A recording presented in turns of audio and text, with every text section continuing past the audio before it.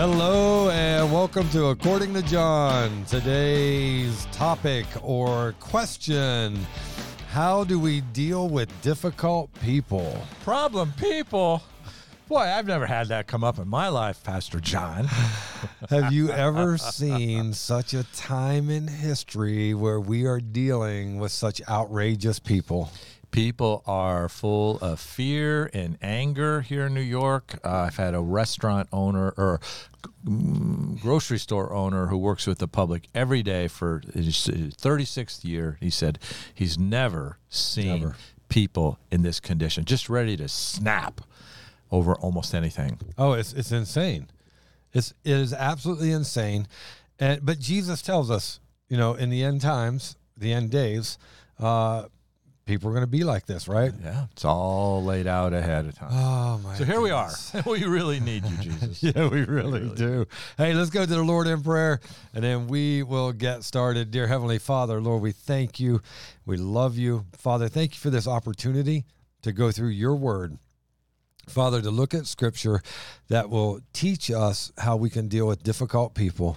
And Lord, as time is going on and your return is so close, and we know that because of the actions of the difficult people. Father, help us to always take the high road, to learn this, to apply this, and to give you glory as we gain victory. In Jesus' name, amen. Amen. All right, so I am your host, John Westfall. This is my co-host, sidekick, Pastor Duke Herget, the Duke Meister. And today we're going to deal with difficult people. Johnny, we deal with difficult people every day. Every day. And what all right, as a pastor,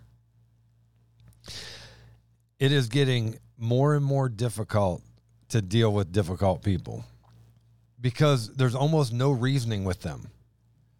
There's almost no, I know what the verse says, but, and it's like, listen, your but just negated the verse. There was a time in our even fairly recent history where people operated a lot on principle.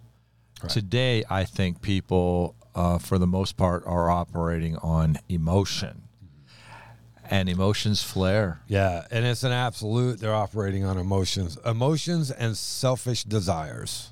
I tell people, God gave us our emotions to be our servant, not our master. Yeah, and it's master in the multitude. So difficult people are everywhere, if you haven't noticed. They are everywhere. Everywhere I turn. Well, as we're giving the thing about difficult people, and John's loaded for bear here, we've just walked through the outline, the scriptures. The part of this is not just dealing with the problem people, which are everywhere. It's, Lord, by the grace of God, don't let me be one. Amen. Yeah, so, don't let us be one of them. Two sides of this coin all the way through. Yeah. Without Jesus, I can very easily be a problem person myself, and I don't want to be that way. Yeah, what we deal with, or the types of people we deal with, are hostile, rude, mean, selfish, impatient, uncaring, and it gets even worse from there, right? And they can take actions based upon those emotions. Yeah, I mean, they don't even know how to identify themselves, let alone talk to us. Yeah. It's just the insanity that we are in, right? Yeah, you can use the wrong pronoun and be in huge trouble with these people. Yeah, and here's what the scriptures say about these difficult people. And what we mean by difficult people is not just difficult to get along with, but absolute sinful people. They're difficult because of their sin. And sometimes that's hard to remember, right? Mm-hmm. It's hard to remember that, listen, the world doesn't know God and doesn't know the things of God, and therefore thinks the things of God is foolishness. And so that makes them even more difficult for us. The way Johnny has laid out this Bible study, because that's what this is foundational. We have to go to a biblical principle. What is my problem is everybody's problem. We have to look inward first before we look outward. So John's going to guide us through the basic principles of spiritual life in Christ, and that will lay the foundation for us to have Christ live out through us and let Christ in us deal with these hurtful people, difficult people, people that you can't even reason with. And we can't fix everything, but we can not make it worse. Well, the first part of fixing anything is understanding the problem and the solution. Yeah, amen. Now we got to be willing participants in the Word of God if we're going to change anything. Yeah.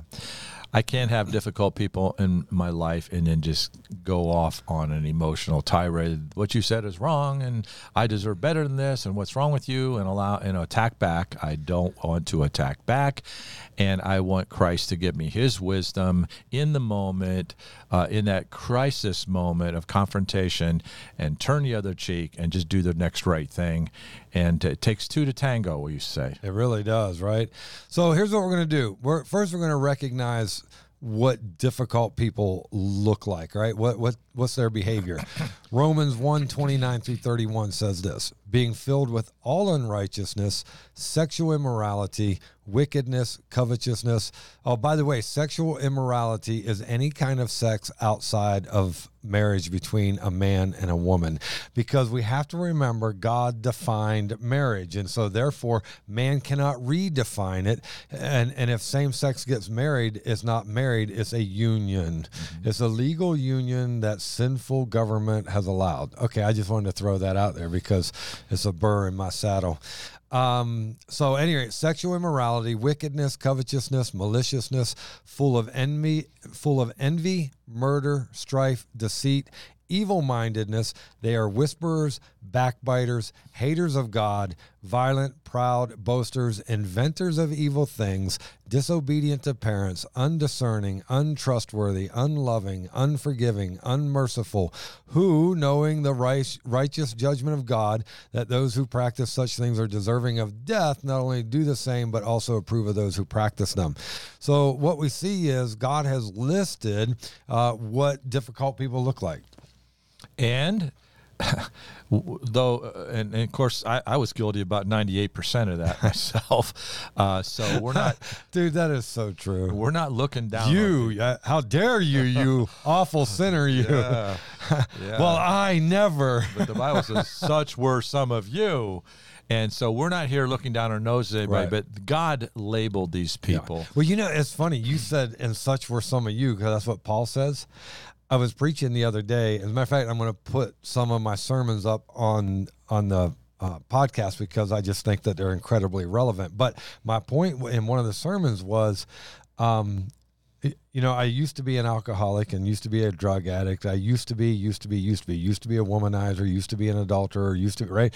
And I told him, I said, listen, I'm not anymore because that's not who I am. Christ changed me. And to say that I'm still an alcoholic is nothing but an excuse to justify my sin if I so chose to do that. It's not a disease in the blood. It is a disease in the heart. Paul said such were, which means you no longer are. Yeah. That was my whole point in saying that, right? The blood of Christ changed that handwriting of an ordinance that was against us, contrary to us, all of our sins. God had recorded. He nailed it to the cross. Right. So remembers it no more. But that's not my identity is in Christ, not my past. Amen. Screaming amen as a former drug dealer. And look, in our past, we were difficult people, by the way, just so you know. Yeah. But these are the people, now I don't like this maybe, but these are the people that God has called us to go reach, because when they experience the gospel of Christ like we have, and Christ comes to live in them, they cease to be difficult people, and they'll join us to reach. Well, and here's the thing. We are to reach them, but we are not to join with them. And if they refuse to listen to what you have to say or what we have to say, we're to knock the dust off our feet. We're not to hang out with them. And people are like, well, if you don't hang out with them, how are you supposed to win them? Well, to settle that argument, I have a verse. I got one too. You go first. 2 Timothy 3:1-4 says this: but know this, that in the last days perilous times will come. I think he's talking about today. Amen.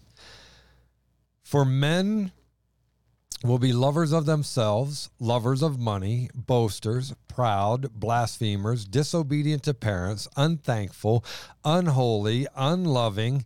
Let's see, where am I at? Unforgiving, slanderers, without self-control.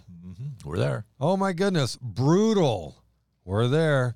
Despisers of good. We're there. Traitors. We're there. We're there. We're there. Yeah, right. Headstrong, haughty, lovers of pleasure rather than lovers of God.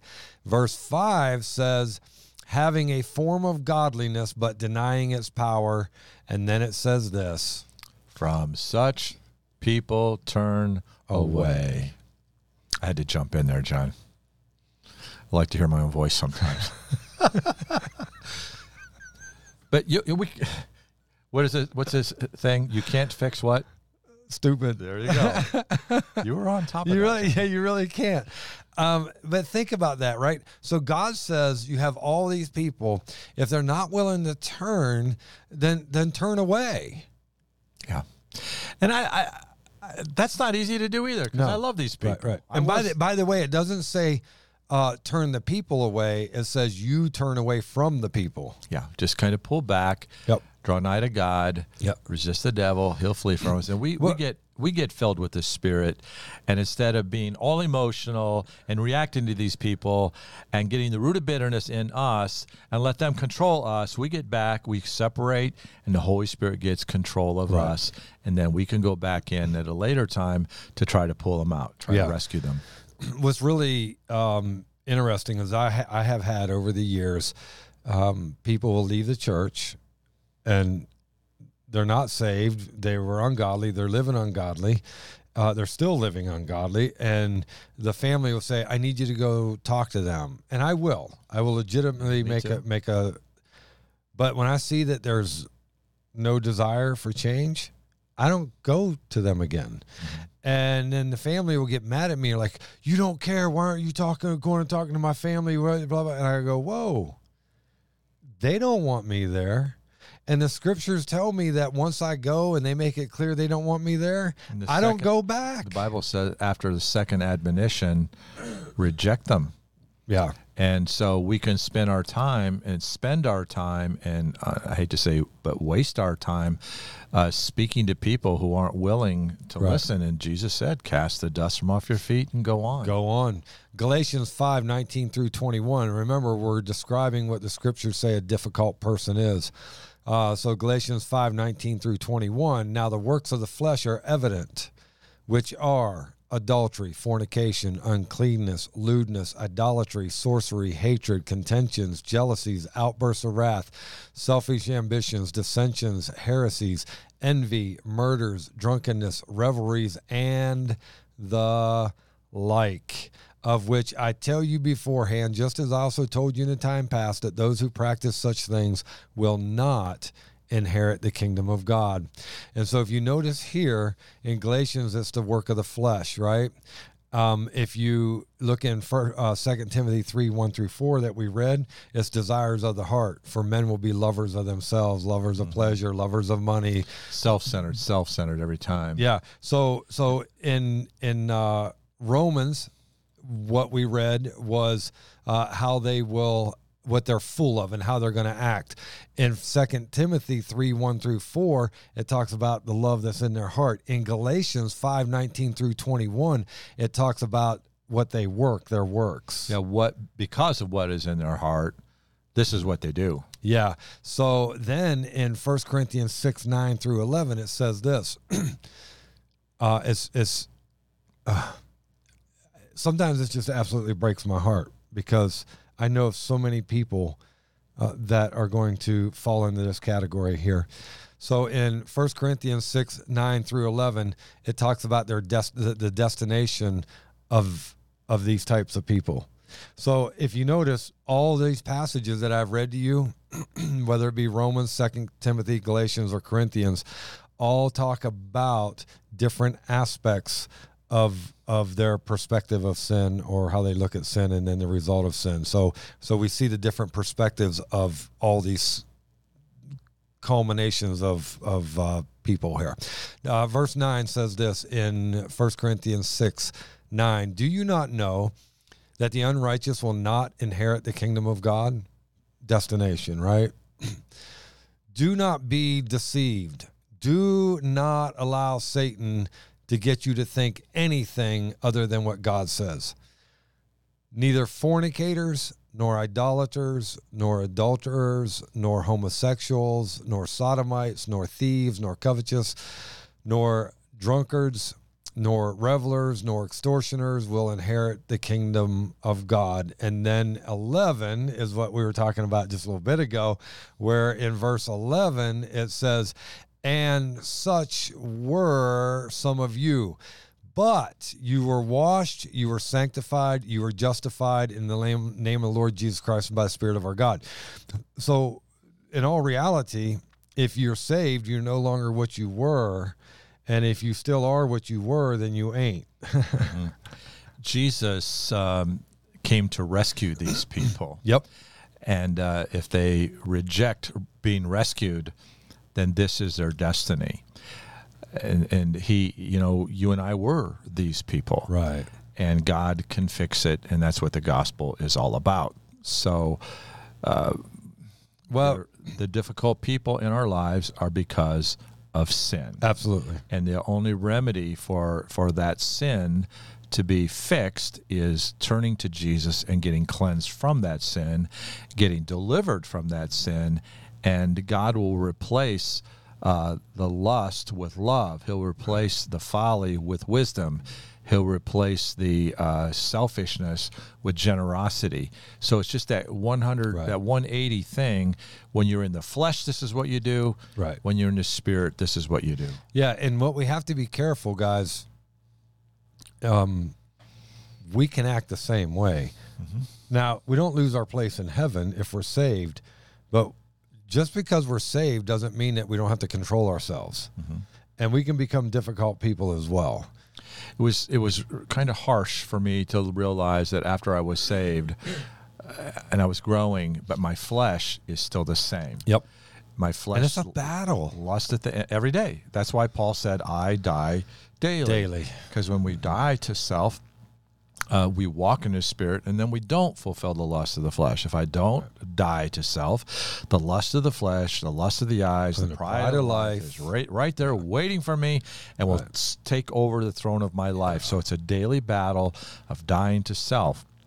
But in the meantime, as we are dead to self, we still face difficult people. Well, and here's the thing. We have to be careful not to act the same way, because the reality is we all have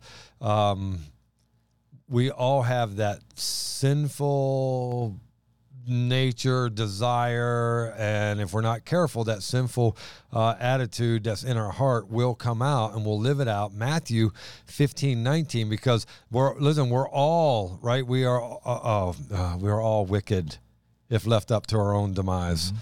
Mm-hmm. Matthew 15:19, for out of the heart proceed evil thoughts, murders, adulteries, fornications, thefts, false witness, blasphemies. Out of the heart, because it is in the heart where we carry the sin or the desires for sin. It's one thing to have the desire, it's completely different to act it out. Because when you act it out, now you've crossed the line, right? See, here's where religion fails people. They make a mental and emotional agreement, this is wrong behavior, and I don't want to do it. And so in their own energy, which is the flesh, they try to combat this, but there's no power there to fix it. That's why in the drug culture, I tried to come out, tried to stop using, tried and failed.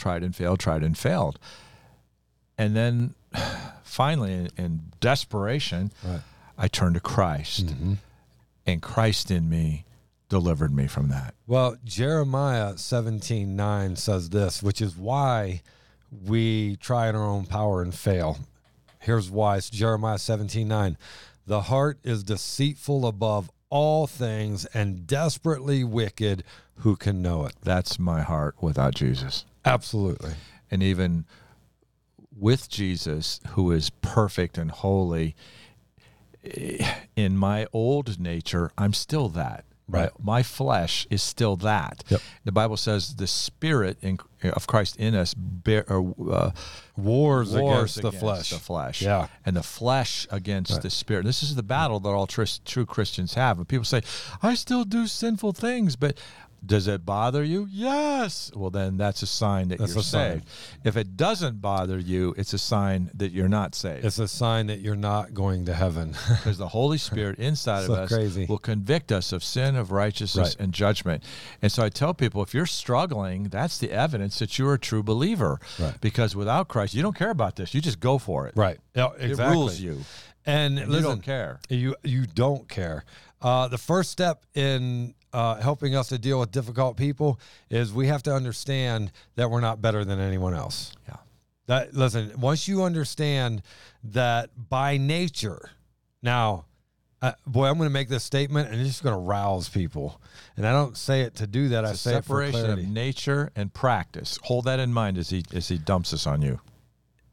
So we're no better than anyone else by nature, but if you are saved and you're born again, you're completely separated from the world and you're actually set up higher than them because we're now a child of the King and heaven is our home and God is our Father and Jesus clearly separates us, the saints from the wicked. I mean, the sheep and the goats. The sheep and the goats. I mean, we're Righteous and separated. unrighteous. So, but if you fail to practice, To whom much is given. much is required. Yep. And if you fail to practice sainthood, following Jesus, then you are no better than anyone else. Maybe even worse because we claim something that we don't live. No, That's- you are worse, Jesus Yeah, says. that's called hypocrisy. Yeah, right. Great point. And so Ephesians 2:1-3 says this, and you he made alive who were dead in trespasses and sins. He made alive.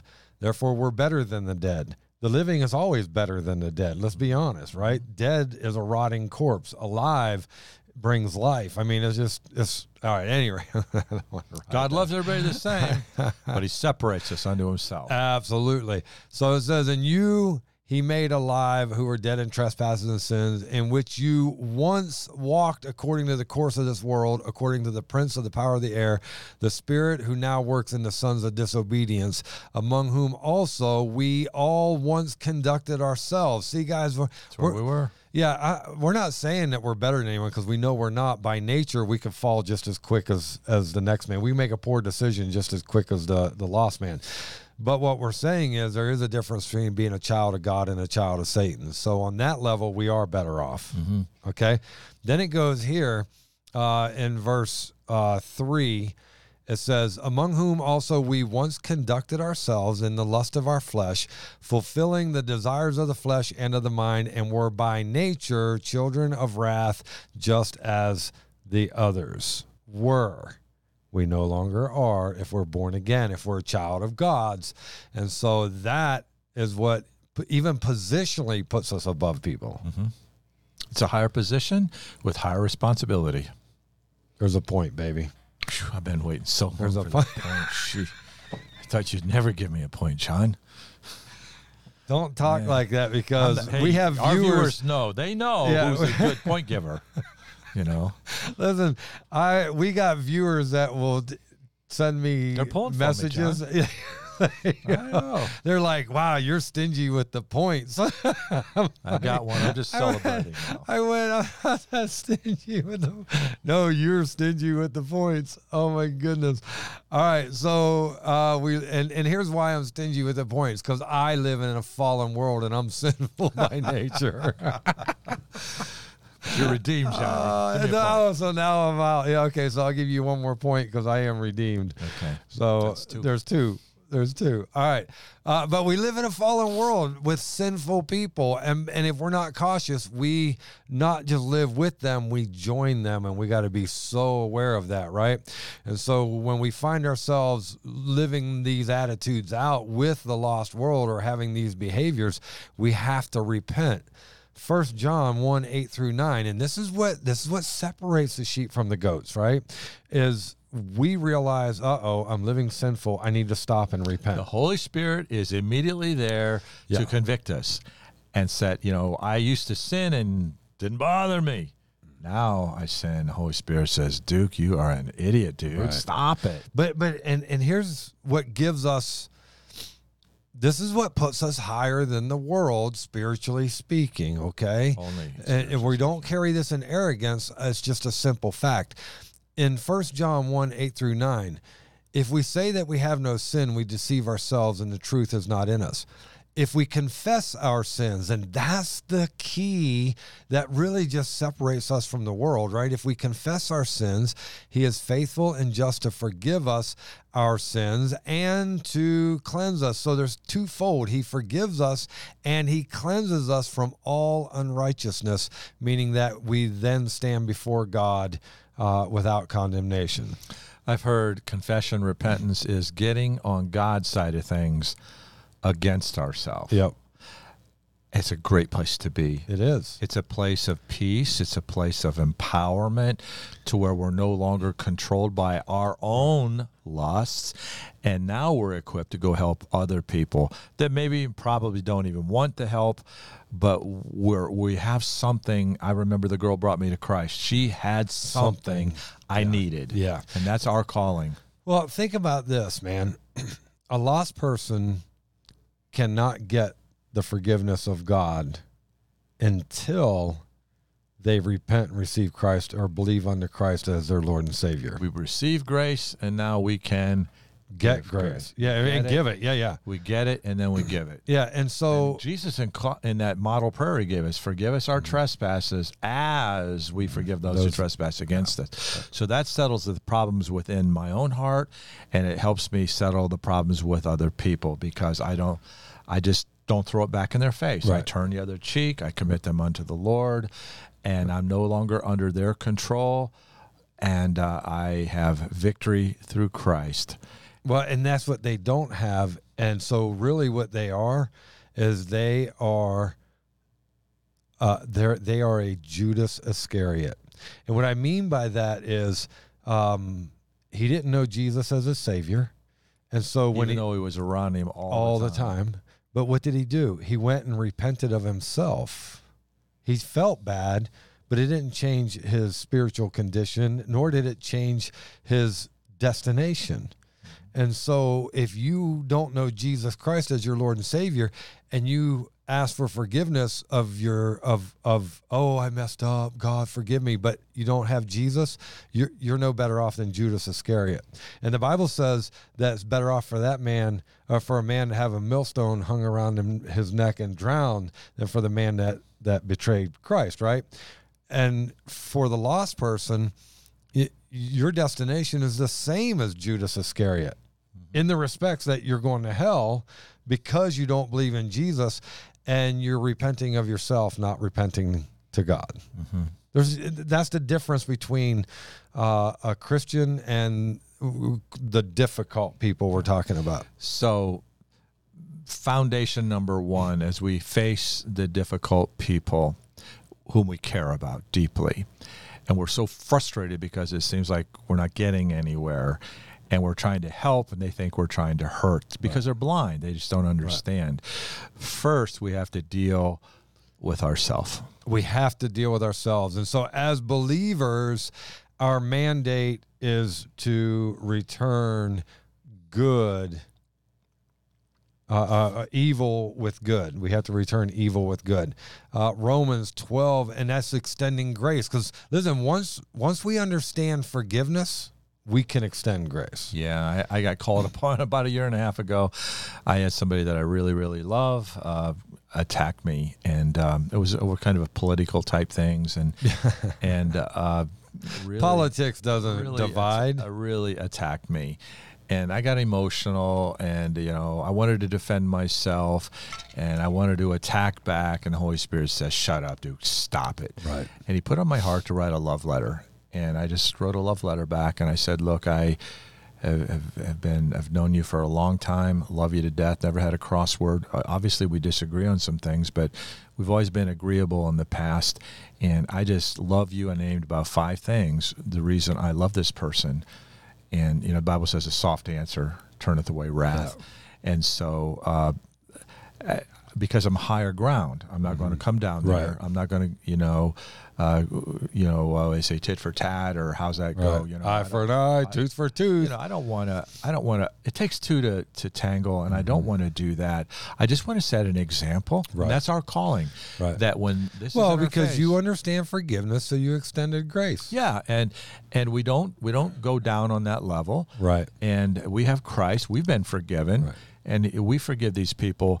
And he raises us up. I mean, the girl that brought me to Christ, I treated her terrible, Johnny.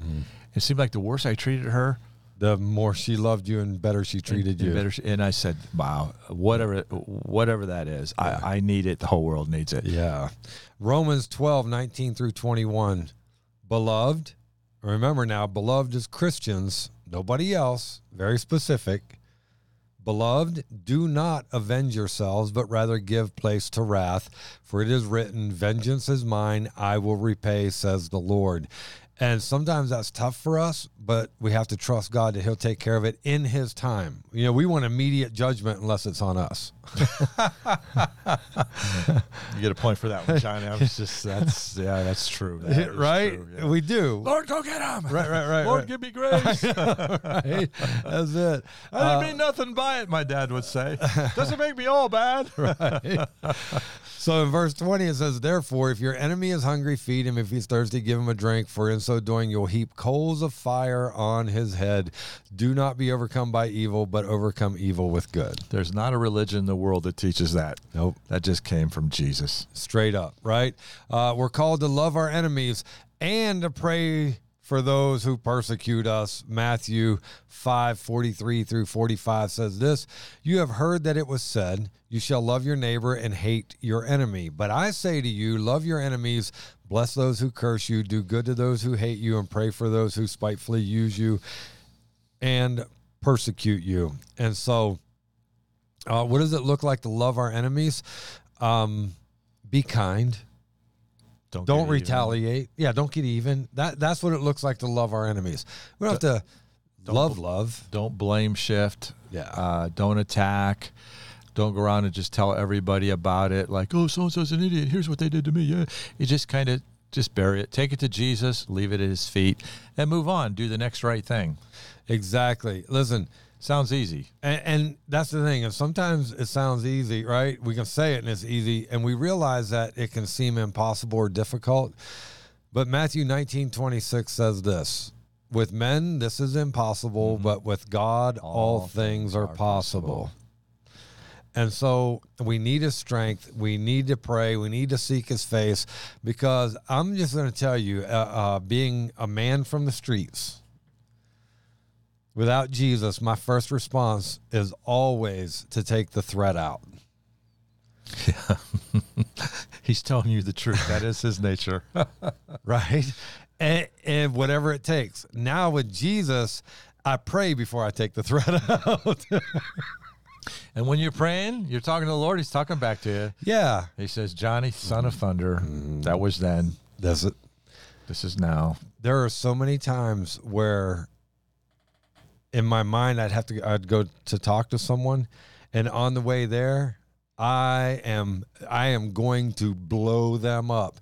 And I get out and I'm like, I'm fired up. I get out of the car, I knock on the door, they answer the door, and it's like the Holy Spirit goes, whoop, throw all that out. And I'm Pastor Johnny. I love you. I'm here to meet your needs. How can I help you? Did you know Jesus loves you? No matter what our problems are, God can fix them. Amen. that's what happens. Let me ask you a question, John. It's so funny, but that's exactly what happens. Is this what you're trying to say? Problem people are our opportunity to grow. Yes. Okay. I just want to make sure. I'll give you a point. What a Right. day. Because the truth is, it is our opportunity Yes, it is. to step that much closer to Jesus. Opportunity to grow. My flesh will mess it up every time. Every time. But his spirit will fix it every time. Every time. And not necessarily fix the other person. No. But fix me. Well, and here's the thing. If he fixes us, the problem's over for us. Yeah. Yeah, because we're not going to fight. That means, listen, we may still have the problem, but if he's fixed us, we have peace because we trust in God, and therefore we just wait on him. Yeah, in that verse, Jesus said, agree with thine adversary when thou art in the way or in that moment of conflict, lest he be angry with thee and throw thee in jail. And a soft answer turneth away wrath. And those critical moments, the Holy Spirit is so keenly there Right. in that critical moment where I will blow it, but I do love God. I've committed my day to him. I'm a worshiper. I'm a follower of Christ. I love Jesus. And the faithfulness of the Holy Spirit in that critical moment to be right there and stop us from being stupid. Exactly. And listen, we already read Romans 12:19. Beloved, do not avenge yourselves, rather give place to wrath, for it is written, right? It is tough, but we have to remember God takes care of this. He's the one that doles out justice, man. He's the one that's his role. It's not our role. Peter dealt with this subject. I think it's in 1 Peter chapter 2. He said, when you do wrong and suffer for it, you deserve that. Everybody gets that. You park wrong, you get a parking ticket. Okay, no big whoop. He says, but when you do well and suffer for that ain't right. It's wrong. It's not. When you do right and suffer for it, take it patiently. For hereunto were you called. Right. This is part of our calling. Well, I want to be called to pastor the church. I want to be called to speak to tons of people. I want to be called to. And God said, I called you to this. One-on-one. Somebody's an enemy. Somebody's difficult. And God said, I called you to this. Right. And all of a sudden, it takes on new light. Then it's an opportunity to grow, and you can almost be thankful. I love to blow people's minds. And I remember one time I was working at this rehab center in Ohio just before I went off to Bible college. This guy was an atheist. I used to witness pretty openly. He'd see my Bible. He'd make fun of me, and he'd attack me. And one day I went to him, and I said, look, I think his name was Larry. And I said, Larry, I have a really crappy Christian testimony. I said, I know you don't believe in God, and I said, I don't agree with you, obviously, but I have a calling to represent God, to follow Christ, and I've not done that before you as well as I would like. I just snapped his head back, didn't and I said, I just want you to know that I'm real, and I do care about you, and I respect you. And I want to be a good example to you around the workshop, how to treat clients, how to treat other staff, and how to have a good work ethic. And I've not done that as well as I'd like. And so I want you to watch me, and hopefully just you watching me make me do better. He was shocked. And the day I left to go to Bible college, he came to me one-on-one after lunch, got me alone. He said, look, he goes, I'm not quite ready to quit being an atheist. He said, but I'm right on the edge of being an agnostic now. And he goes, you blew me away by your humility and your sincerity. And he goes, man, whatever it is you're into, it's working for you. And he respected me. Right. And he sent me out with that. And I thought that took a lot of character on his part. Yeah, and what a great gift to go to Bible college with. Yeah, I realized these biblical principles that aren't easy, they're actually impossible for us. But you know what? They work. Right. And as a Christian, we have to remember that we didn't get what we deserved either. Amen. Ooh. Yes, amen. Can I have a point? Yeah. Is that 3? I don't know. He's groveling over here. Do I get a point? Yes, John. So I was like, do I get a point? Yes, John. It's a point. You got 3. All right. This is good stuff, brother. You did a good job. So, well, that's the thing, because we forget, dude, that we were where they are. Yeah. And I'm going to tell you, while we were hostile and we are at war with God, he sent his son Jesus to die for us. Romans 5:6-8. For when we were still without strength, in due time Christ died for the ungodly. For scarcely for a righteous man will one die, yet perhaps for a good man someone would even dare to die. But God demonstrates his own love toward us in that while we were still sinners, Christ died for us. And then if you were to read Ephesians 2:1-10, he talks about, and you were made alive who were dead in trespasses and sins, and he rescues us from all of that. And what happens is we have a tendency to forget that God extended grace to us so we didn't get what we deserved, and we have to be patient. We have to be patient with difficult people. It's the same thing that he did for us. He now lives in us and calls us to represent him and do this in physical, face-to-face, everyday life, Right. real life situations, to represent him with the same grace that he gave to us. Well, and he lived it out. Luke 23:34 says, then Jesus said, this is while he was getting beaten and put on the cross to die. He says this, Father, forgive them, for they do not know what they do. Yeah. And that same Jesus lives in us, and he'll say the same thing to the problem people in our lives. Right. Now, when we're talking about difficult people, we're just talking about difficult people. Criminal behavior, totally different. Totally different topic. Listen, we've been given the authorities to handle, the law, if you will, to handle criminals. Turn them over. Don't even make it a problem. Yeah. When right? when we have young people in small group share publicly in our small groups with our teenagers about sexual abuse, immediately. You have to. Immediately. If you don't, you're an accomplice. Yes, immediately. We upline it to our lead pastor, which used to be me for many years. Now it's we have my successor, and to the elders are notified immediately. I don't talk about tomorrow. I'm talking about right now and immediately. As we're doing that, we're calling the local authorities, and usually we bring them to the local authorities because God has ordained government for the punishment of evil. And the praise of those that do well. Romans 13:1-7. Let every soul be subject to the governing authorities, for there is no authority except from God, and the authorities that exist are appointed by God. But then he goes on, verse 3, for rulers are not a terror to good works, but to evil. Do you want to be unafraid of the authority? Do what is good, and you'll have praise from the same. And then it goes on where verse 4, toward the end, it says, for he is God's minister and an avenger to execute wrath on the one who practices evil. And so turn them over to the authorities and be done. When it comes to church matters and we have difficult people, Matthew 18:15-20 says this, and it's the same, right? You go to the authorities. Yeah, it just happens to be a church authority here. Yeah, exactly. It's not a civil crime, but it's a sin, against people in the church and relationships, and we just upline it. That's it. Matthew 18:15-20. Moreover, if your brother sins against you, go and tell him his fault between you and him alone. I find people have a tendency to not go and tell the person; they tell everyone else. They wimp out. They tell everyone else. Yeah. Oh, and then I love this, right? Well, now bless his heart. Mm-hmm. Yeah.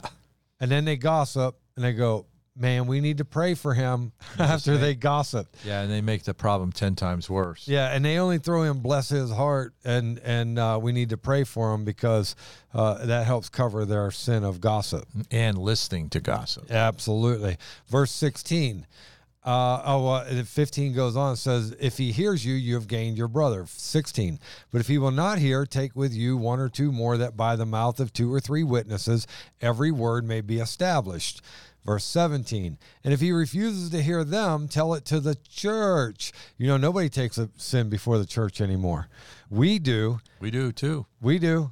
I'm telling you. And usually before it gets to the point where we take it before the church, they leave.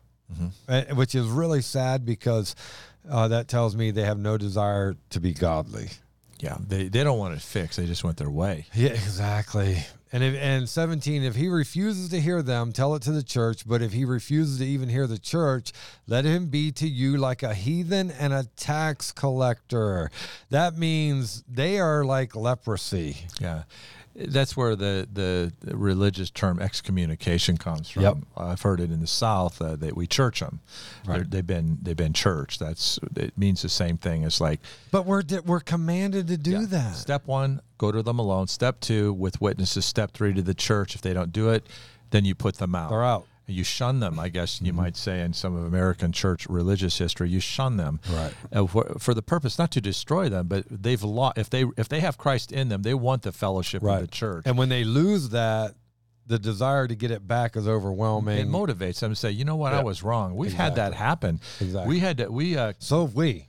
We kicked a guy and his wife out of the church. They opened up a video shot back in those days in the VCR things, and they had they had a dirty section. Let me tell you, it was really bad.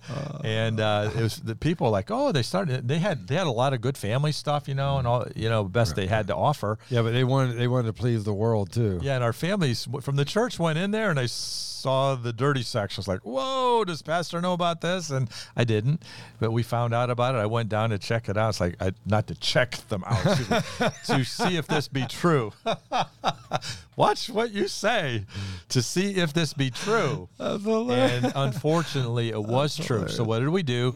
Went to them alone, went with them with witnesses, and we took church leadership there and said, look, we'll promote your business. You get rid of all this dirty stuff, and we'll help you with this business. But if not, we're putting you out of the church. Absolutely. Said, no, that's where we make our money. Right. And that's what I was going to say. They said, no, that's where we make our money. And so they were gone. So we notified the church and said, many of you have been there and you saw the good, but you also saw the bad. We took action on that, went to them alone with witnesses, just read that scripture that you just read, and we obeyed that scripture. We put them out of the church. You know what? 2 years later, they came back. They came back and they stood in front of our church and they thanked us for confronting them, and they got right with God, and they got right with the church. That's the way it's supposed to work. Yeah, we had a similar instance, not with a porn shop, but with a wayward child that the parent wasn't stopping. But you know what happens now? When the church takes biblical disciplinary action, a lot of the members of the church attack the church. I know. For holding people accountable. Well, there's a church out in West Steventown. That's exactly what happened. The pastor took a stand. He was biblical. He was right. Lost half his church because they hated him because it went against their family. I know a church where a teenage child was sexually molested. And it came to the church leadership, and immediately they uplined it, and to the law. And this guy actually went to jail, which he deserved to be. Yeah. A pedophile deserves to be in jail. In the Old Testament, he'd have been dead. Right. Okay, but maybe grace. He's in jail, and a number of the people of the church sided with the pedophile against the leadership of the church. That's what I don't get, man. It's but so you know crazy. what? We do the right thing no matter what people want. Right. Well, and listen, God sent me here to preach the gospel. If I make friends, it's a bonus. Yeah. Well, you have made a lot of friends, Johnny. Amen. It does make life easier. I will say that. There's people that... And besides that, if everyone hates you, ain't nobody going to listen. Yeah. I just think of lots and lots of people that found Jesus here at Connecting Point Church. Amen. And I'm proud of you. I'm your older brother. There's a point, baby. Older brother from another mother. Right. So listen, remember, the intent is not to seek vengeance, but it's to bring about peace. Yeah. In every situation. And so crime to be punished. It's got to be punished. You got to call the law. We're not even going to deal with it. Don't cover it up. That's just as much sin as the one that's the criminal. As believers in Christ, we're to have the fruits of the Spirit. Galatians 5:22-23 says this, but the fruit of the Spirit is love, joy, peace, long-suffering, kindness, goodness, faithfulness, gentleness, self-control. Against such there is no law. So we need to have the fruits of the Spirit, right? If we refuse to love our enemies, then what we're literally doing is imitating Christ. And in Matthew 18:21-25, you can read that, and it's all about how we are to forgive and how many times we're to forgive and how we're to extend grace. Verse 21 starts out with Matthew 18.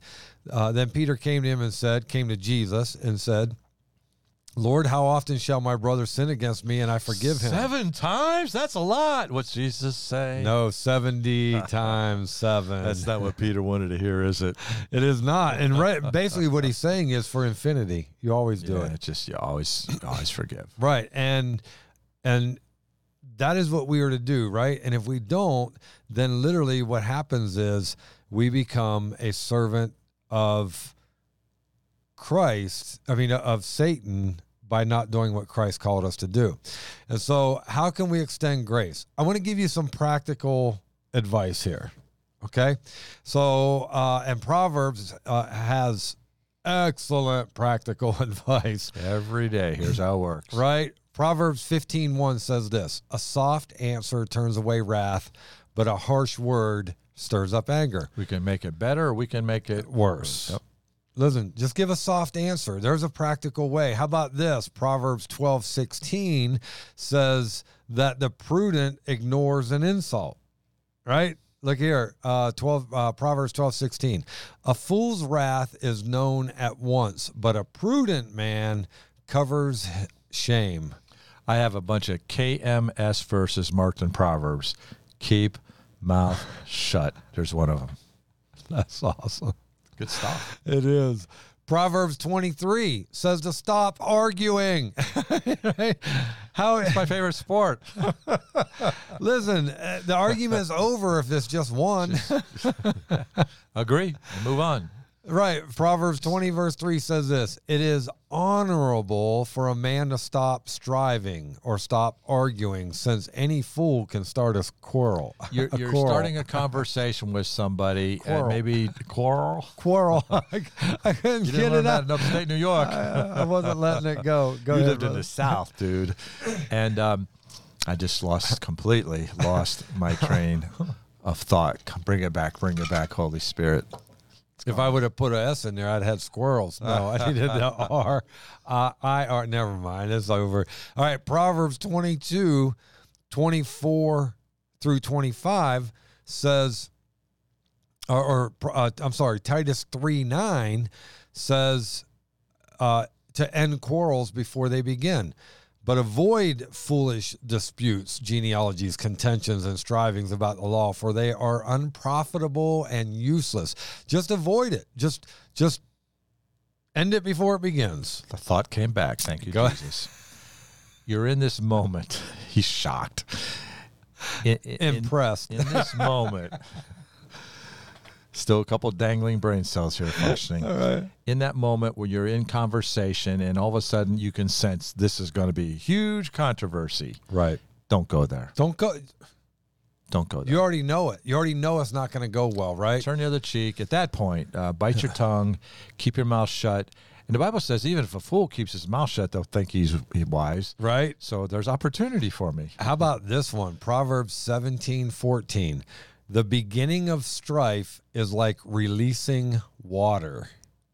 Dude, right? Therefore, stop contention before a quarrel starts. I don't know why I seem to be struggling with that word right now. But listen, the beginning of strife is like releasing water. If you go back and research that, it's more like releasing the flood waters. Mm-hmm. Because here's what happens. It gets out of control quickly and damages everything that it hits. With great power. With great power. Destructive power. That is the reality, right? Yeah. And so just stop it before it starts. How about this one? Proverbs 22:24 through 25 says to stay away from angry people. So when you think, oh, you got to go there to save them. No, the Bible says if they're angry, leave them alone. Let them go. Watch this. Make no friendship with an angry man, and with a furious man do not go, lest you learn his ways and set a snare for your soul. Yeah, you become contaminated and you get infected, and now you're all messed up. And I've learned that angry people don't have very good discernment. They're all twisted and messed up. The only reason they can be angry is contention cometh only by pride. Right. And they're proud, and God resists. Well, they're not getting their own way. They're not getting what they think they deserve. And so you just stay away from that. How about this? If you take a fighter, whether he's in MMA, boxing, wrestling, it really doesn't matter. Or even in any sport, to be honest with you, but we'll take fighting, right? And if he gets angry, he's basically lost the match. Yeah.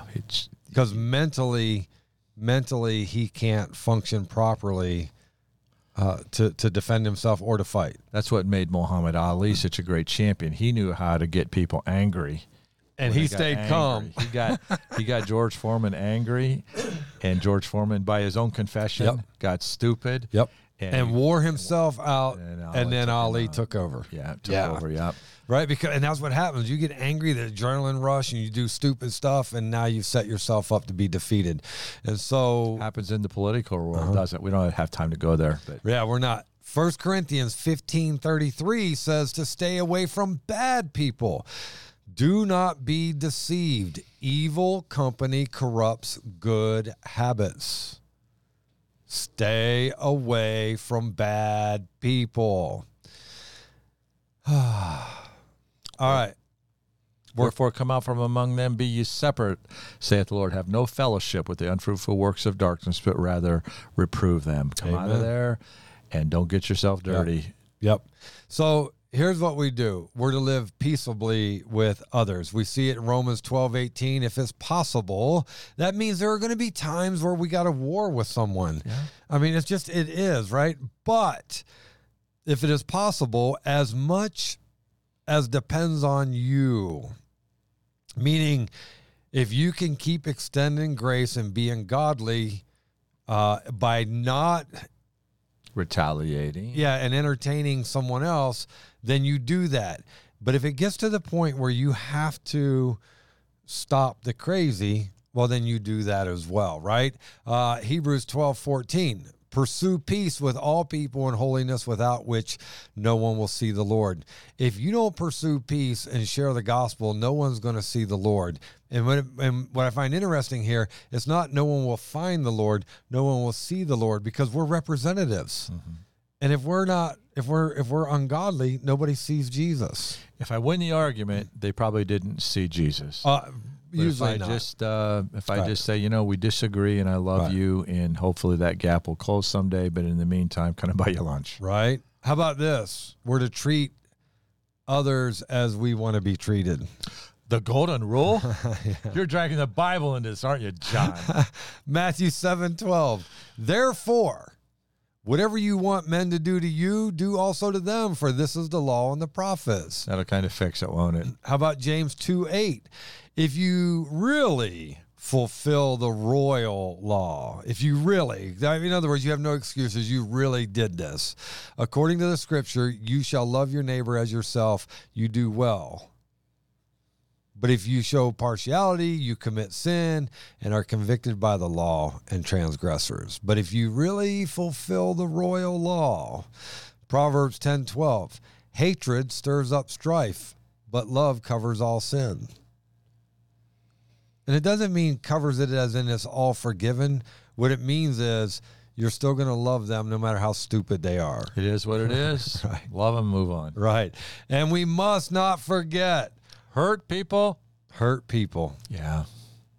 I always try to, when somebody's attacked me, I just try to think they're angry, but are they really angry with me, or were they already angry and they're just venting on me? Because, I'll just let them vent on me and say, I'm sorry I failed you, but I want to try to do better. And then they're disarmed. Yeah. It's like, thank you for dumping that. Yeah. And sometimes people lash out, and I'll say to them, because I know I've not done anything to deserve what they're giving me.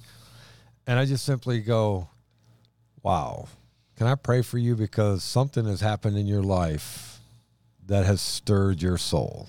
Yeah.